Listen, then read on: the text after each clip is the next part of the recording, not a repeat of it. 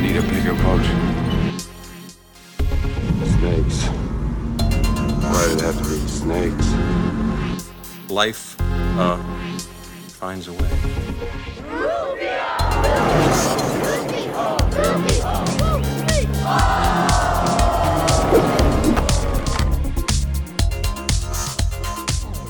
Merry Christmas, happy holidays, and welcome back to Spielberg Chronologically. This is the podcast for myself, Jeff, and Eric. Hey, Merry Christmas, everybody. We go through every single one of Steven Spielberg's movies in chronological. Those are legitimate mess ups. I don't do that to be funny. What are you going to do when we move on to the next director? Oh, like how is that going to work? Just going to alternate between Steven Spielberg and Alfred Hitchcock? Quite possibly. Yeah. I don't know. But we go through them chronologically, and on occasion, special occasion, if you will, we do a bonus episode. And this time we're doing the classic Christmas Tale from 1984, directed by Joe Dante. It's Gremlins. Gremlins. This was, of course, it says Steven Spielberg presents up top, so he did something. He produced, I think, and I think he also had some story input. I was reading about how some of the people who did the creature work on this became somewhat frustrated with Steven Spielberg because he kept changing the look of Gizmo at the last minute. And they had to keep going back to the drawing board and reconstructing this incredibly complex puppet that they had because Spielberg kept messing with it. You know, give him bald ears, take the hair off his ears, you know, change his color. No, we need him to look like a calico cat or whatever he is. So he definitely was like directly involved with the film. He actually had some input, so he did. Well, that's about all we're going to talk about him. What is your history with Gremlins? I know this is one you love. Well, it is one that I loved as a kid for sure. This movie opened on the same day as Ghostbusters, historically, and so I was 84, so I was 12. So I was like prime age for both of those movies, right? And I know this is not going to be a shock, but I did end up with the novelization of both films, and I love it. It makes me happy. I read. So I saw Gremlins at the theater a couple times at least. It was a pretty heavy movie summer, I think, and I read the book countless times, and so like. To the point where I've gotten the book kind of conflated in my mind with the movie. Like some stuff happens in the book that doesn't happen in the movie. Some things that are explained.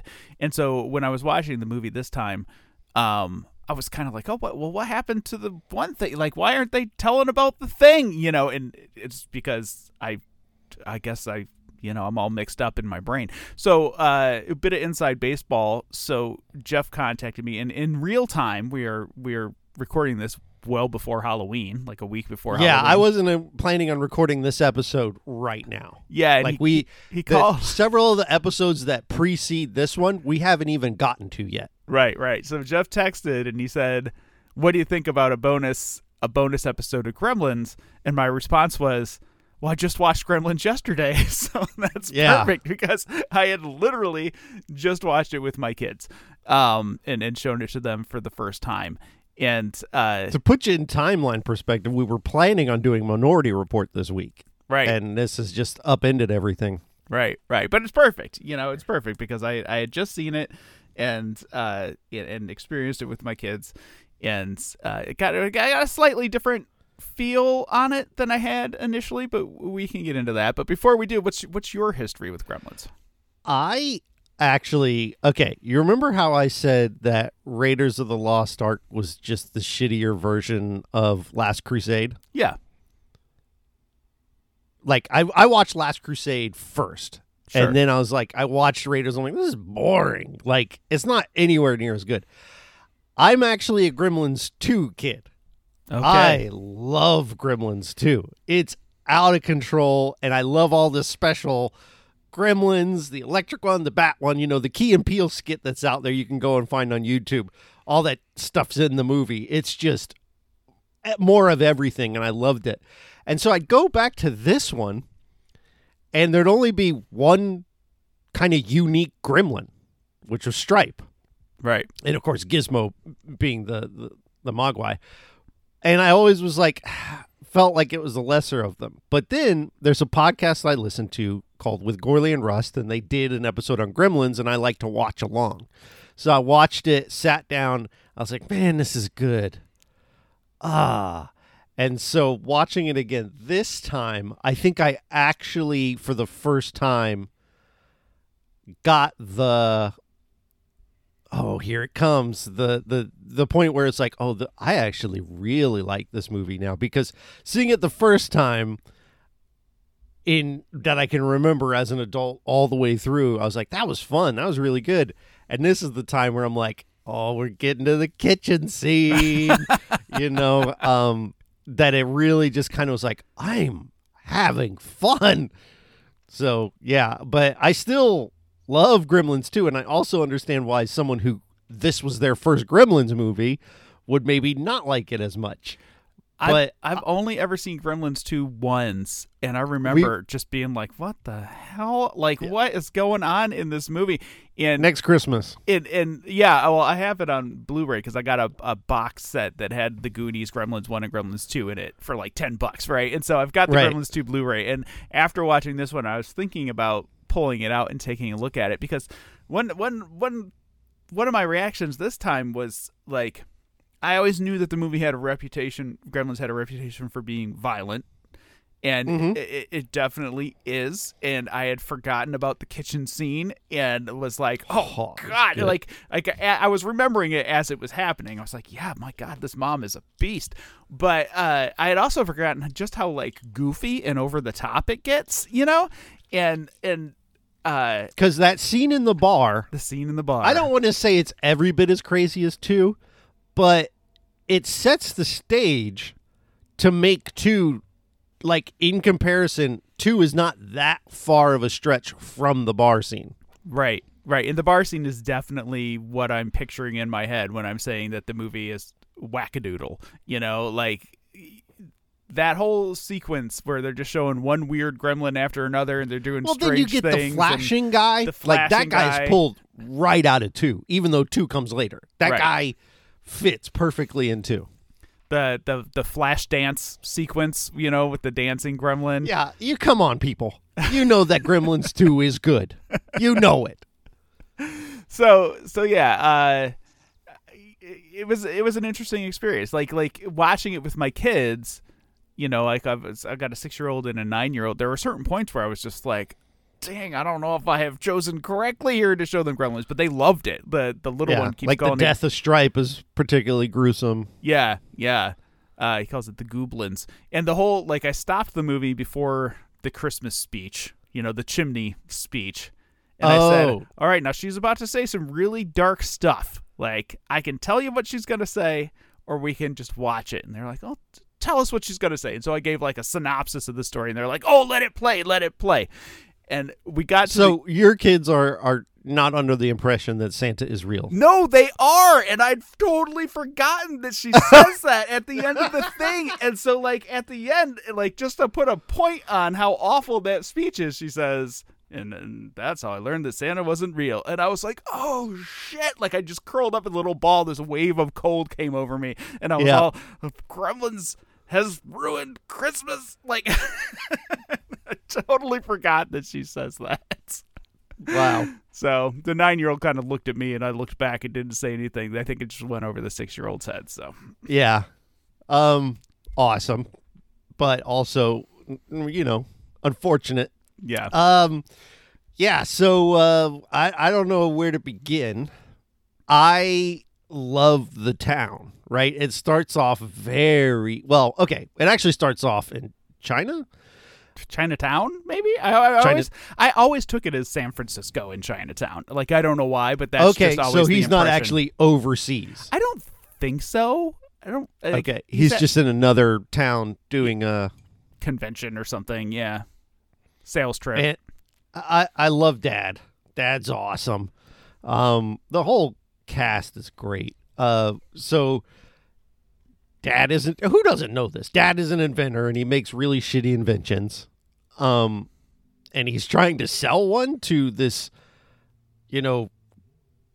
very wise-looking, possibly Buddhist man, and the shaving buddy or whatever it is, and he happens upon Gizmo, and the young kid who's just like, Grandpa doesn't know what the hell he's talking about, sells it to him. What the hell is that kid's problem? And we bring home Gizmo. Yeah. So right out of the gate with Gizmo, as a little kid, I was really into Gizmo. And my kids were really into Gizmo. They were just like really into him, like surprisingly so. As an adult, I'm looking at Gizmo and I'm just kind of like, this thing's kind of gross. Like, he's kind of just mucusy, and I bet you it smells weird. I don't know if I want this Gizmo. Think like the Gizmo that we all remember as being adorable and cute is actually from 2. That could be, because this Gizmo's gross. Like, some of those close-ups on him, I'm like, this little fucker's ugly. Yeah, he's not, he's certainly cuter than the Gremlins, and some of the other Mogwai, when they're small, are actually cuter than Gizmo. But I seem to remember, and I haven't seen Gremlins 2 in several years, I seem to remember that one, when he puts the Rambo, headband on and pulls. I seem to remember him being much more adorable than what we got here. That being said, the animatronics on Gizmo are so good. Like, the puppetry in this movie is seamless. They are really good. Have you seen that thing? It was going around on Twitter maybe 6 months ago, where somebody revealed, like, for some of those close-up shots of Gizmo, the Gizmo head is actually like 3 feet wide. It's like this giant Gizmo head, and then they would like build a giant set around it so they could push in on the Gizmo head so they could get all the expressions that they wanted out of it. And obviously it's not that big in every shot, but for some of those close-ups. And those are the shots that I feel are kind of gross. Like, when you see Gizmo like really big on the screen, his mouth area is just covered in this like weird mucusy film, and he's just kind of shiny, and you feel like if you touch him, your fingers would like stick together like Elmer's glue situations, and yeah, it's just like, that little thing is gritty. I bet you it has bugs. Like, yeah, not real into it. But it's extreme. Like, the thing is that Gremlins and Mogwai are extremely intelligent. They can speak English. Yes. They learn very quickly. Yes. They also know pop culture. I don't know if that's inherent, but yeah. I mean, they establish in 2, as I remember, is that Gizmo watches Rambo 2, and that's where he learns, to be Rambo. It's just not innate. But some of these guys are just straight up, Yeah, well, they just know. Like the Flashdance Gremlin. How did they learn about Flashdance? Like, these are brand new creatures. They're like a day old when they're in that bar, right? And they're playing poker, and they've got, like they know the rules of poker. Yeah, cultural references. The out guy, the wazoo. The Gremlin knows in order to be a flasher, even though all of his friends are naked, he needs a trench coat and a hat. You know, right? They're singing songs. They all know the lyrics. They go Christmas caroling, and when you hear it from inside the house, they're clearly caroling. It's so good enough to fool the people into thinking there are carolers outside. And then, of course, they get outside, and the Gremlins are blah blah blah blah. I love it. Oh man, I love it. I think that's maybe one of the things that's when the movie starts to become special to me, is when the Gremlin comedy comes in. It's really when I'm smiling. I'm loving everything they're doing, and that sort of thing, where they're all dressed up, cozy. And it really does go nuts there for a minute. Like for a minute, I was reminded of the remake of Dawn of the Dead. I don't know if you're familiar with the Snyder version of Dawn of the Dead, but it's great. Like, you should check it out if you haven't seen it. But it's one of those things where, like, everywhere you look, cars are crashing and stuff is falling. Like, the telephone poles are falling down and sparks are shooting everywhere. And like it really goes full out small town apocalypse there for a few minutes before they all go into the theater. And I don't know, it's fun. Like I didn't remember it kind of like scaling up quite that big. When I watched it, I think I only saw this all the way through in my adult life. Like I think it just didn't appeal to me as much as Gremlins 2 did. But when I started watching it in my adult life, I was like, oh, this actually does get bigger in scope. Like I didn't realize that Stripe goes in the pool, right? And then there's just an army of them. I thought that was just Gremlins 2, where you had all of these gremlins. No, that happens here. And that pool scene to me is one of my favorite, because I was like, oh my God, here we go. Like, because he jumps in and it's just smoke's coming out of there. The lights are going around. He's running. It's awesome. Yeah, I mean, you would think, so what do we get out of that? Maybe like 300 gremlins, right? Enough to fill a theater. Right. Like you would think that if one drop of water could create like an offspring, we would have had like several 100,000 gremlins. Right, because come out it would of that be, pool. what's the term? Exponential? Like, Yes, it would be exponential, because he'd get one. And when you get one drop of water, I think they did one drop on Gizmo at the science facility or whatever, and it got one extra Mogwai. But it definitely is a water ratio. But as soon as you birth one, that one's getting wet under the water, and then it would just and just explode from there. But maybe there's like a cool down period we don't know about. there could be, yeah, there could be a cool down period, because these gremlins don't go, when you get a gremlin wet, you get another gremlin. They don't have to go through the pupa stage that the Mogwai do. right, it's just instant gremlin. Yeah.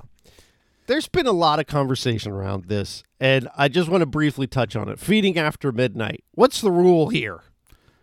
Well, this rule does not make any sense. What time zone? I mean, and we're treading over well-worn ground, but what time does time zone matter? Well, I think, okay, so in that situation, it all comes down to what the origin of the gremlins is. Like, there are a few different things they could be, right? Gremlins could be, or Mogwai, let's say, Mogwai could be like a lost offshoot of evolution that somebody went and pulled out of a jungle somewhere, right? They could be like aliens, right? Mm-hmm. Living by their own set of rules. Or I think kind of what the movie is implying, just by like the old guy in the junk shop and so on, they could be like some sort of mystical creature. Right? Yeah. And if they are a mystical creature, then we're talking about things in terms of like magic. And if we're talking about things in terms of magic, then the like don't feed them after midnight works, right? Because it's just like Snow White or Cinderella leaving the castle by midnight, or else she'll turn into a pumpkin or whatever that she doesn't turn into a pumpkin. Yeah. She kind of turns into a pumpkin, whatever.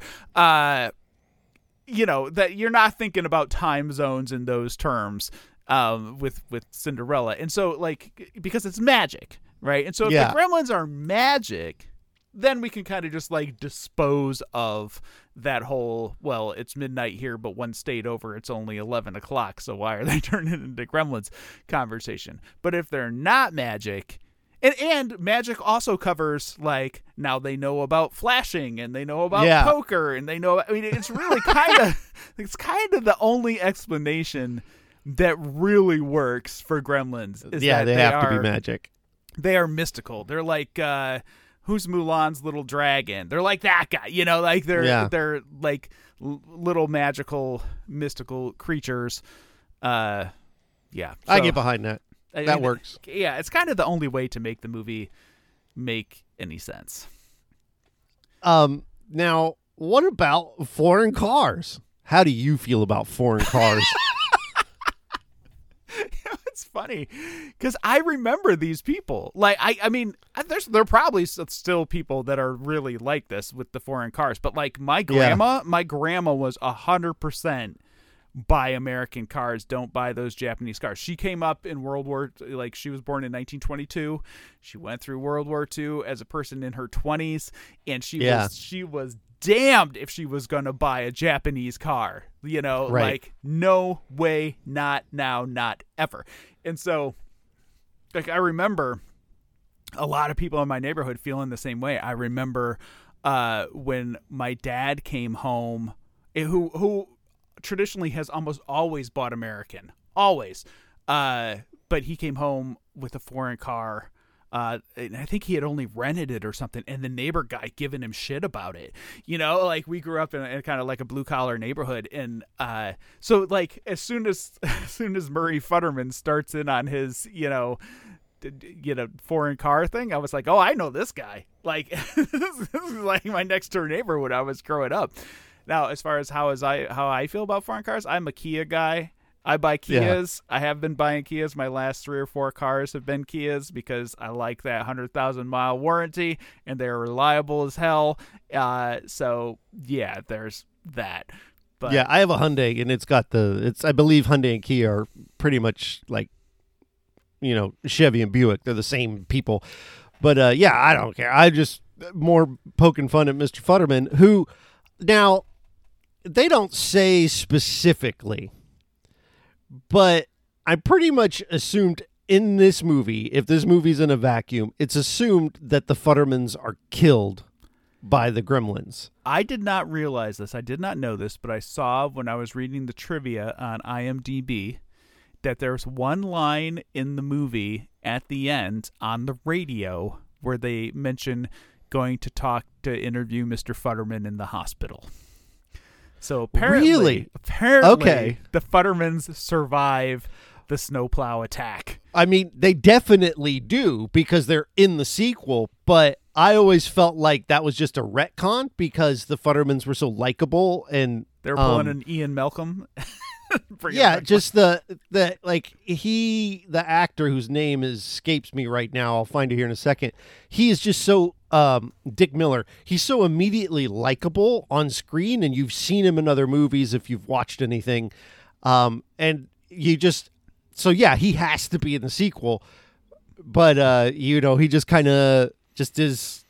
I felt like they bumped him off, but I guess you're right. If they're interviewing him in the hospital, he survived. Yeah, I think Mrs. Mrs. Dangle, whatever her name is, there's no way she's surviving what happens to her. Well, no, because she's the one person in the movie you're like, I can't wait for you to get it.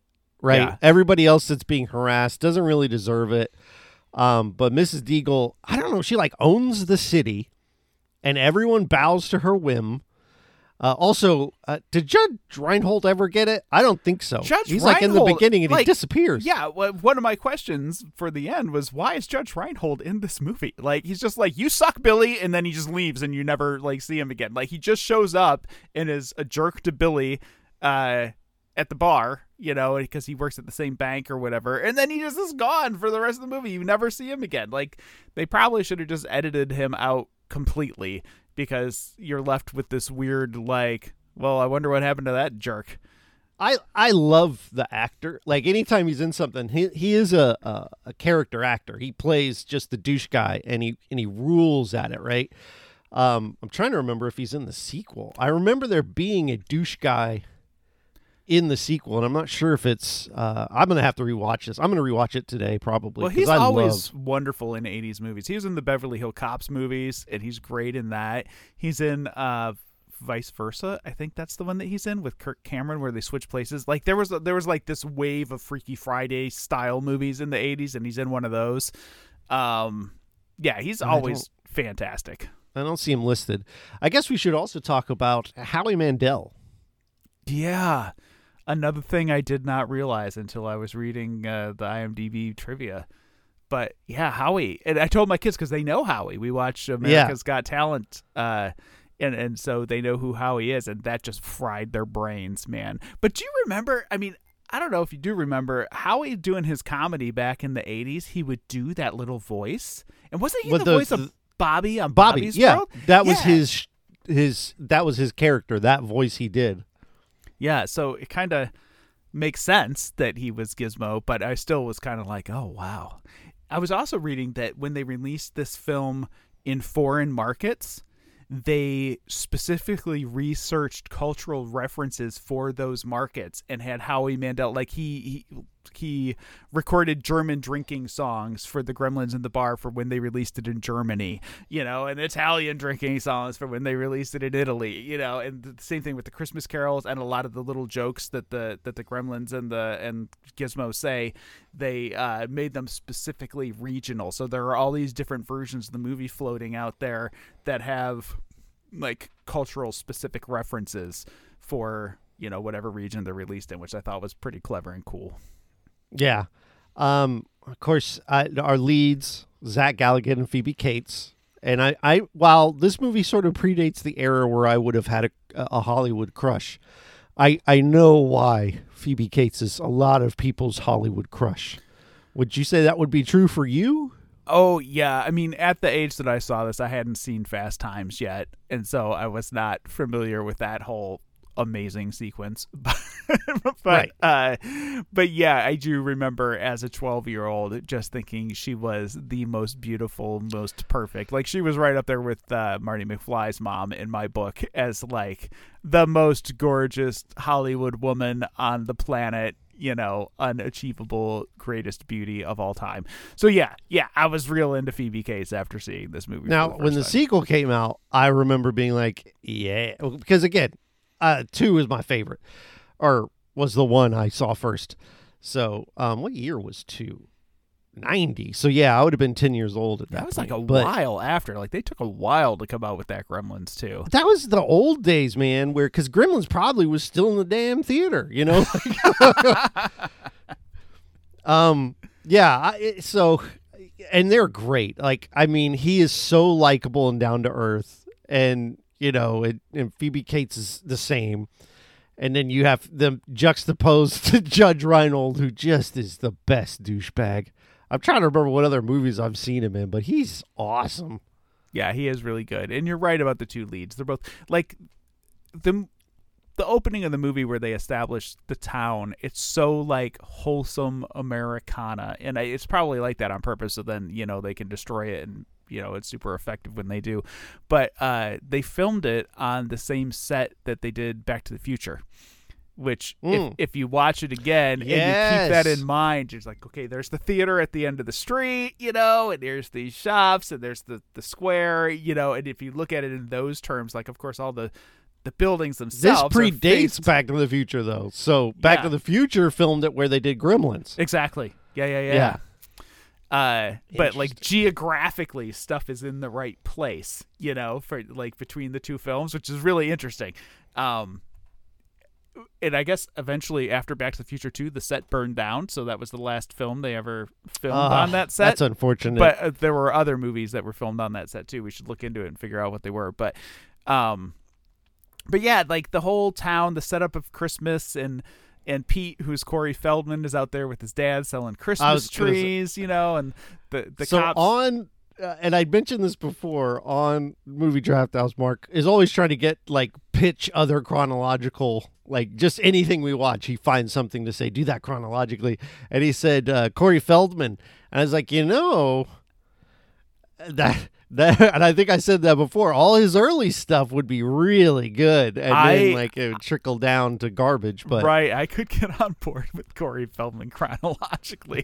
I really could. Like, there'd be some repeats for us, but yeah, there would be some repeats. But man, gosh, this movie and the Goonies and Stand By Me and the Lost Boys and even like Friday the 13th Part 4. Oh, Friday the 13th. Yeah, that kid had a run, man, for such a young kid. Like, he really had a run. And like, I know, like, these days, he's doing Lost Boys direct-to-video sequels or whatever, but yeah, like, he's still props to that career, dude. Like, yeah, I like him. I think he's still a good dude. Like, apparently Hollywood was quite rough on him.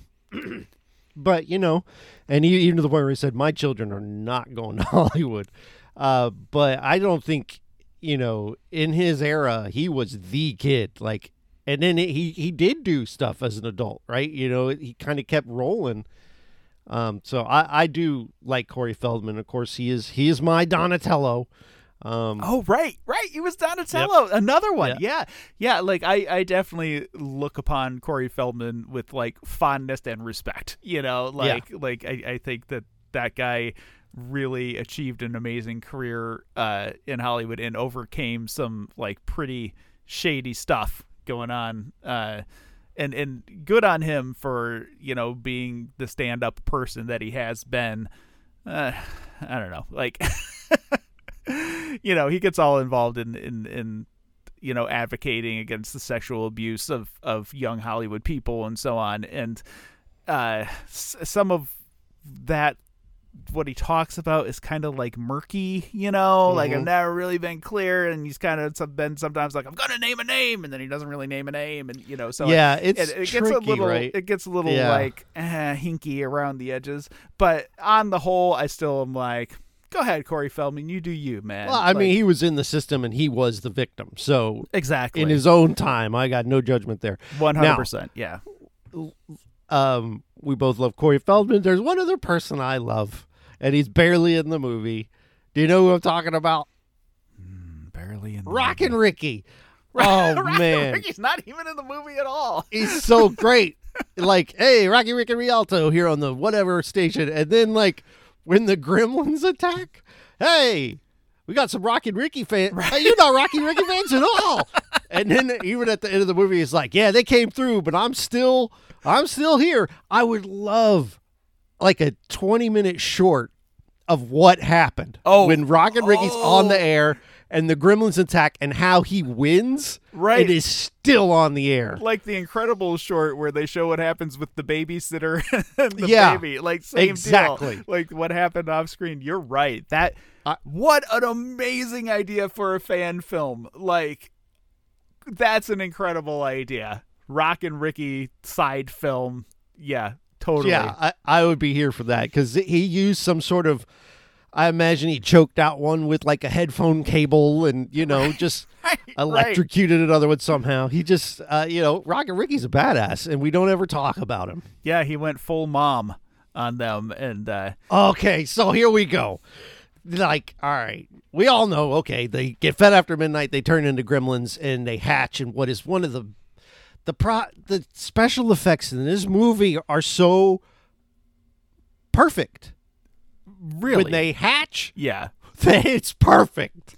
They're gross and slimy. And the cocoons, you can see like a spine on one of, they're so nasty, like, and so they hatch, and then we get Mom. And you would think Mom in these movies in the 80s, helpless bystander. Fuck nah, this is the most badass mom, period. Mom She's goes, awesome. man. When mom goes to battle. No hesitation. Yeah. None.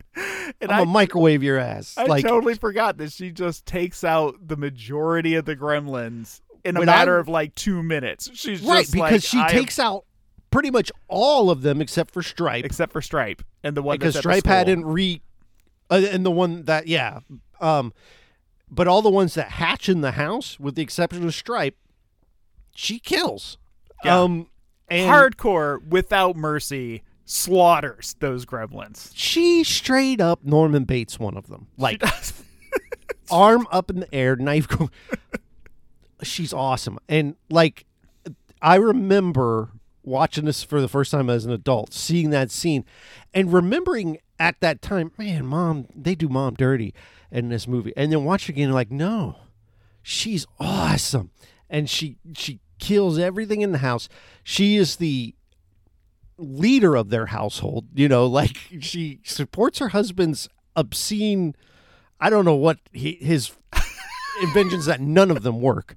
And yet you have all these cool inventions in the kitchen and they're setting it up the whole time. Like, look at the juicer. Look at this. There's a weird bowl thing in the middle with the buttons. What does that do? We don't know, but it's there. And they just kind of do kills on all of them, right? The gremlins are throwing plates. The puppets look amazing.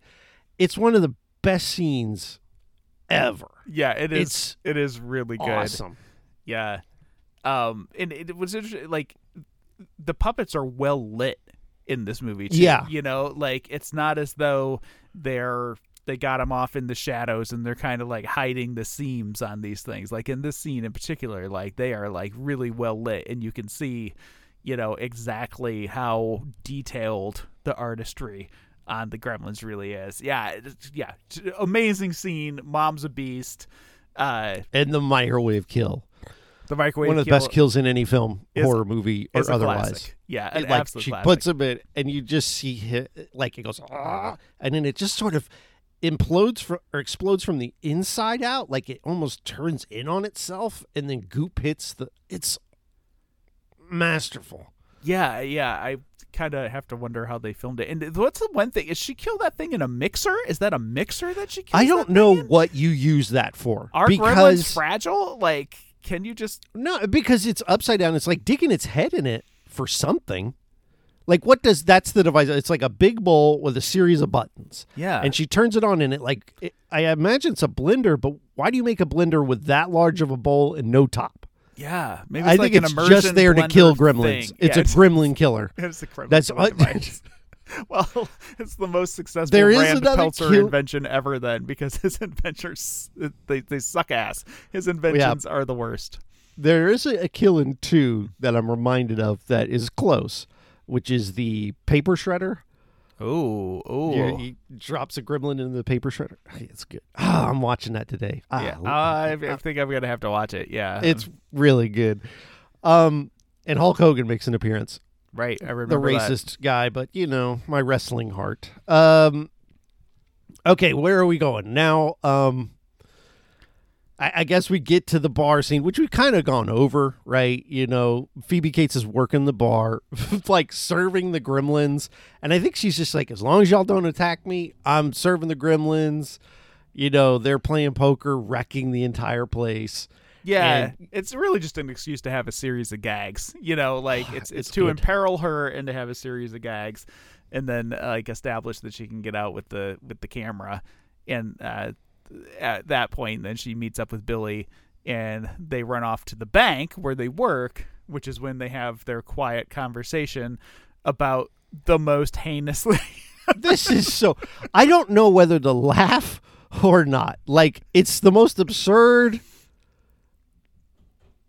It's so absurd.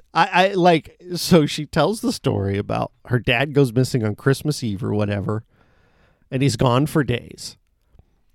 And they start to notice a smell in the chimney, and they find her dad there because he was trying to surprise them by going down the chimney. What a moron. It's so stupid that no one can actually go down a chimney. They're not open like that, are they? I don't. No, the ones I've seen, you can't really just hop down a chimney and it's totally fine. Yeah, like maybe in olden time log cabin days, you could have gone down a chimney, but even then, it's kind of not super advisable, I would think. If your chimney is big enough for a human to get down, then birds and squirrels and shit are gonna be falling down the chimney. You're just inviting critters. Yeah, exactly. Raccoons or whatever to come down. The other thing is, I don't know what he's thinking, but I think he deserves a Darwin Award for this. And so if I'm sitting across from someone and they're telling me this story, they're fucking with me, right? I mean, right. You're messing with me.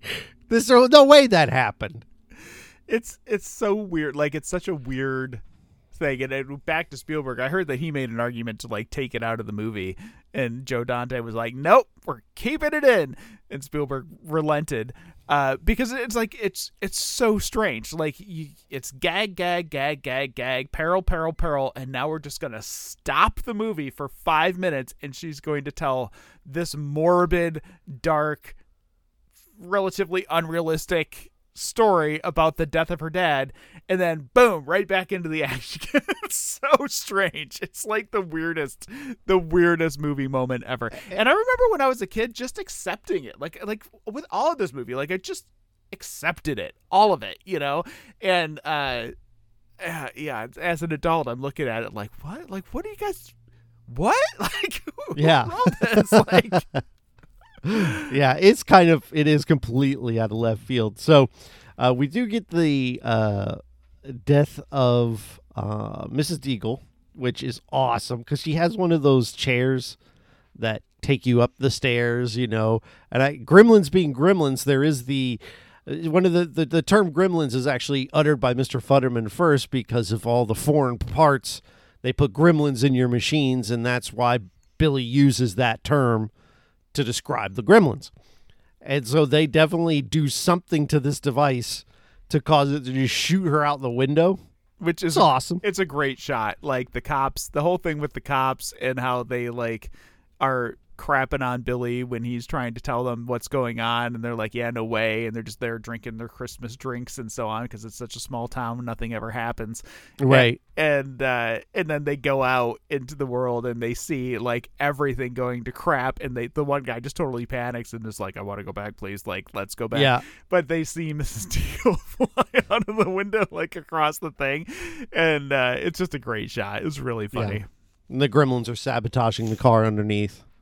Oh, right, because then they crash their car and flip, right? Yeah. Yeah, it's good. It's a strong sequence. That's when it's really like things in the town are really going to crap. That's the part that I was referring to earlier with everything falling down and burning, and yeah, it's good stuff. So do they say, I seem to remember thinking in my mind, they go to the theater to wait out the daylight because it's about to be dusk. Do they say that in the movie, or did I just infer that? They do. Okay. One of them says it's going to be light out soon. They're probably all together someplace dark. Okay. So they're in the theater. What movie are they watching again? Snow White and the Seven Dwarfs. Oh, that's right. Yeah, it's great when they already know the film. Right. They've been alive one day. Singing and dancing. Yeah, it's awesome. And another great shot is when they're behind the screen. Yeah. And like the light flashes, and now the gremlins can see that there's people behind it. And then you get the shot of the gremlins bouncing up to the screen as they're tearing through it. Really awesome. This is the scene that makes me think like being a gremlin was probably pretty fun. Short lifespan. You don't have a lot of time. And you have no regard. They don't have regard for each other's lives either, right? No, not at all. They'll indiscriminately kill each other, you know, like don't let them near your cat. They'll kill you. Like anything. They'll kill whatever comes near. But they look like they're having a pretty good time in that movie theater. Like throwing popcorn and singing and wearing funny hats and, you know, I don't know. It's just being a gremlin seemed like looks a good fun. day. Yeah. Yeah. I mean, they went drinking, although one guy got shot for cheating at cards. That happens. Stripe shot him with a gun that he knows how to operate. And there's another one where the other gremlin holds up a gun to, like, hold up Phoebe Cates or whatever. It's just so stupid. And so they blow up this by letting gas out. It's pretty good. But unfortunately for them, Stripe is across the way in the department store eating candy. And so we get the iconic Gizmo in the Barbie car, which has a functioning gas motor, at least based on the sounds. I just, with this, I can't. Like, this is the one piece of the movie that, like, I'm like, yeah, magic explains everything. Magic explains everything. And then I get to this part and I'm like, that's not how Barbie cars work. That's not how you do that. They don't have steering wheels that function. Like the inner, I don't know, like stickler in me Cynic? is like, yeah. He could, like, if he was holding the remote with the sticks and the cord was sticking out the back, maybe, you know, but where did he get the batteries? Why does it have a combustion engine? The Barbie car. You hear really it turns pisses me off. Instant crotchetiness with the Barbie car. Like, it's good though. I like the scene where you get Stripe with the chainsaw. Yeah, and that's he's pretty fending good. him off with the bat. Only thing is, chainsaw would rip right through that bat. Oh They would yeah, have no problem. Yeah, but we don't really know how strong a gremlin is. Like. That's true. Are they strong? They're wily and they're tricksy, but we don't know how strong they are. But they grab them. Like, they kind of win by gremlining, right? They never just straight up attack anything directly. Right, because when they Or do, when they like, try to, Mom they can get take defeated. out 4 of them, you know? Like, they're tricksy. That's how they get over. Yeah. So I'm not and so surprised. their actual kills are usually driving the snow plow, rigging the car, rigging the Like, and obviously, Rockin' Ricky, he took out a horde of them, Right. So I think one-on-one, they're not too tough. Yeah, we could take a gremlin. I'll go on record right now saying that I could take a gremlin. I Yeah. could take him. Like Chucky, maybe not. No. Gremlin, sure. Yeah. What about that little doll thing in that movie that's coming up? What's that? That creepy. Oh, creepy what is it, girl doll? Megan? Oh, Yeah. I can't wait. That Everybody movie's will- gonna suck in the best possible way. Everybody will have seen I- Megan isn't by it the time a- this comes out, but I'm into it. Isn't it a what's his name? The guy who did The Conjuring. Oh, is it him? James Wan? Is it James Wan? I'll have to check. But Yeah. it really has that malignant feel to it. Yeah. Well, I like that too. I like Insidious. Oh, I like all Malignant. that dude stuff, man. I'm here for it. Yeah. No, it's not. He produced story by James Wan. I'll take he's it. not the director. I'll take it. Well, Yeah, I'll go still see that weird, creepy robot doll. I'm here movie. for it. Like, as soon as I saw the trailer, I'm like, okay, 100% on Yep. board. So then we get Stripe is getting ready to jump in the water to populate the world with Grimmies, and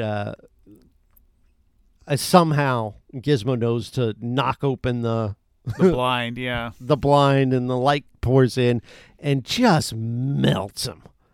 It's gross. It is pretty gross, and little bubbles kind of bubbling up on them, and yeah, it's a This is where the PG-13 would have come in, you know? it's a pretty gross scene. And this is another piece where like something happens in the book that I kind of expected to happen in the movie, and then it doesn't. In the book, his skeleton is left behind, and then Billy smashes his skeleton with the bat, and so I was waiting for that to happen. I was like, oh, I guess not. Yeah.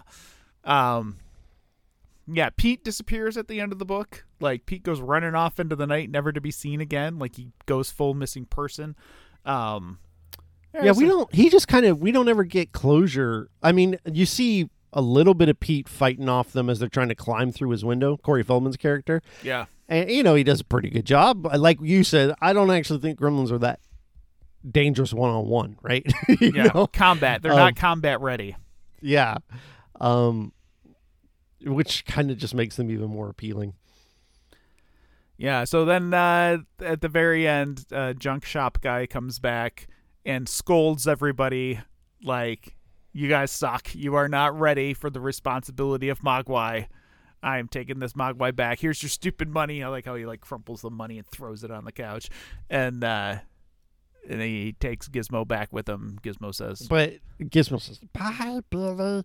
And you get, like, which is genuinely like, oh man.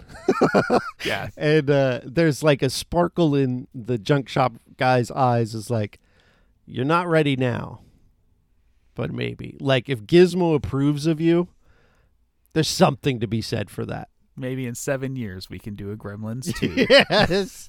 Oh, I can't wait to watch it again.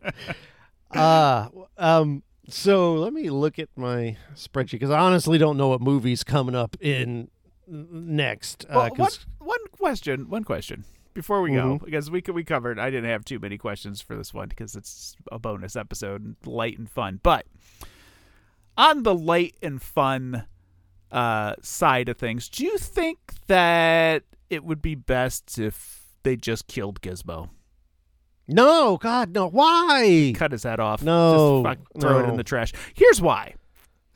No. Like, One town was able to easily. They're pretty one stupid. town was able to easily, like, that was not easy. People died. The theater's gone. There was nothing easy about that. The cops are Yeah. upside down. Like, No, just from yeah, one here you- gizmo. Just from one gizmo. So, like, in the book, You're it's, gonna force the extinction. it's clearly established in the book that Gizmo is, like, the minority amongst Mogwai. Most Mogwai are born bad. Like, when Yeah. you see those ones that come out of Gizmo, he's like all sad because he's like, well, here they are, these assholes, because like most of them are like just naturally unpleasant, creepy little guys who seem compelled to go after food after midnight. Like, they want it. They're like ready for it. They're And smart enough to rig the clock. right. So Gizmo is like, definitely out of them. So let's say there's 7 Mogwai we see in this movie. Gizmo, he makes 5, and then the one more at the place. So like Gizmo is like the 15% out of the 100% that we see in the movie. It's good, naturally, right? And it's so dangerous to have this thing around. Like, yes, it's cute, but it's so dangerous. Like, think about your day-to-day life and like how often your kid spills water and like how often like you know, you leave food laying around and like if it gets a crumb off the floor, does that count? You know, and like, how do I want to live in the dark forever to keep this dumb little thing and its dumb little song and just have it create these monstrosities that burn down the whole town? Or maybe do I just want to put it in a hefty bag and swing it at a brick wall? Okay. Ladies and gentlemen, here on this podcast, we've discovered that Eric wants to kill Gizmo. I'm not Gizmo. I didn't say I want to. I'm just asking. I'm asking you. How did you feel at the end of Homeward Bound? Did you think they should have just shot Shadow? Shadow isn't burning down the town and killing old ladies. Like, shoot Shadow.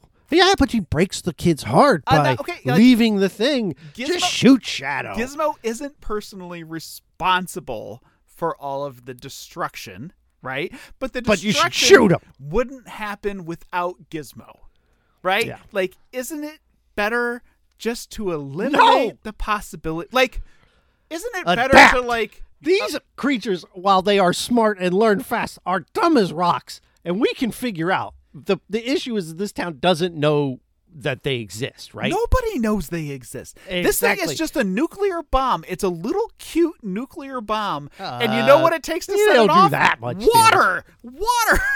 Like, you take it out in the rain and the nuke goes off. Like, there's water everywhere. Like, if the cat licks it, does it, like, make more? Like the dog drools on it and it makes more and the bomb goes off. Like, it is a little adorable nuke, right? Mm-hmm. And isn't it better just to go dig a hole in the backyard, toss it in there and just bury it? Like, notice how Eric's idea of how to handle this is to bury a living creature. They don't take him to the vet, get him anesthetized or whatever the term would be. You can whack him with the shovel a few times. See, this guy is the worst. Okay. Hit him in the face with a shovel and throw him in the hole. Like, I don't get me wrong. It doesn't help that Gizmo's ugly, like, in this movie, and I thought he was cute. Like, I'm used to seeing their artist's rendering of Gizmo, and then when you see the actual creepoid in the movie, it's like, oh, this thing isn't that cute. But I just feel like philosophically and, like, societally, the responsible thing to do is to murderize that thing, like it's... Now, if we're talking about critters, right? Maybe. I don't know. They're such fascinating creatures, right? Because they can take on especially. It sings a little song, but you can just record the little song. And can you? To the recording. You remember that weird, dangerous thing we used to have? It sang this cute little song. You want to hear it? Here it goes. Oh, you did what? You hit it with a shovel and buried it? You heartless bastard. Okay. I wonder what Mogwai tastes like. Here we go. Well, you can't. I don't know. This guy. I don't know what to do with you. All right, go ahead. What's next? Next, we're watching Terminal, starring that guy who was in Saving Private Ryan. Right. I remember really liking Terminal, so I'm looking forward to watching it again. Yeah, I remember. I wasn't like down on it. I think it was kind of just one of those that was just kind of there for me. So yeah, it'll be interesting to watch it again and see what I think of it. That's the one where he's trapped. He's trapped in between like customs and like he's stuck in the airport. Much like never mind. I was going to make a joke that. So yeah, that's it. Have a happy whatever you celebrate. Merry Christmas, Hanukkah, everything. May you have a great day today. We'll be back on the 4th in the new year for Terminal. 100%. If you do happen to open a present today and it starts singing a really cute little song, stop opening it, set it on fire. Okay, no. Don't do that. It could be a cat or a bird. Birds sing songs. What's wrong with you? That's fried chicken. All right. Have a good one, everybody. You turned me around on it. Bye, y'all. Deep fry your presents.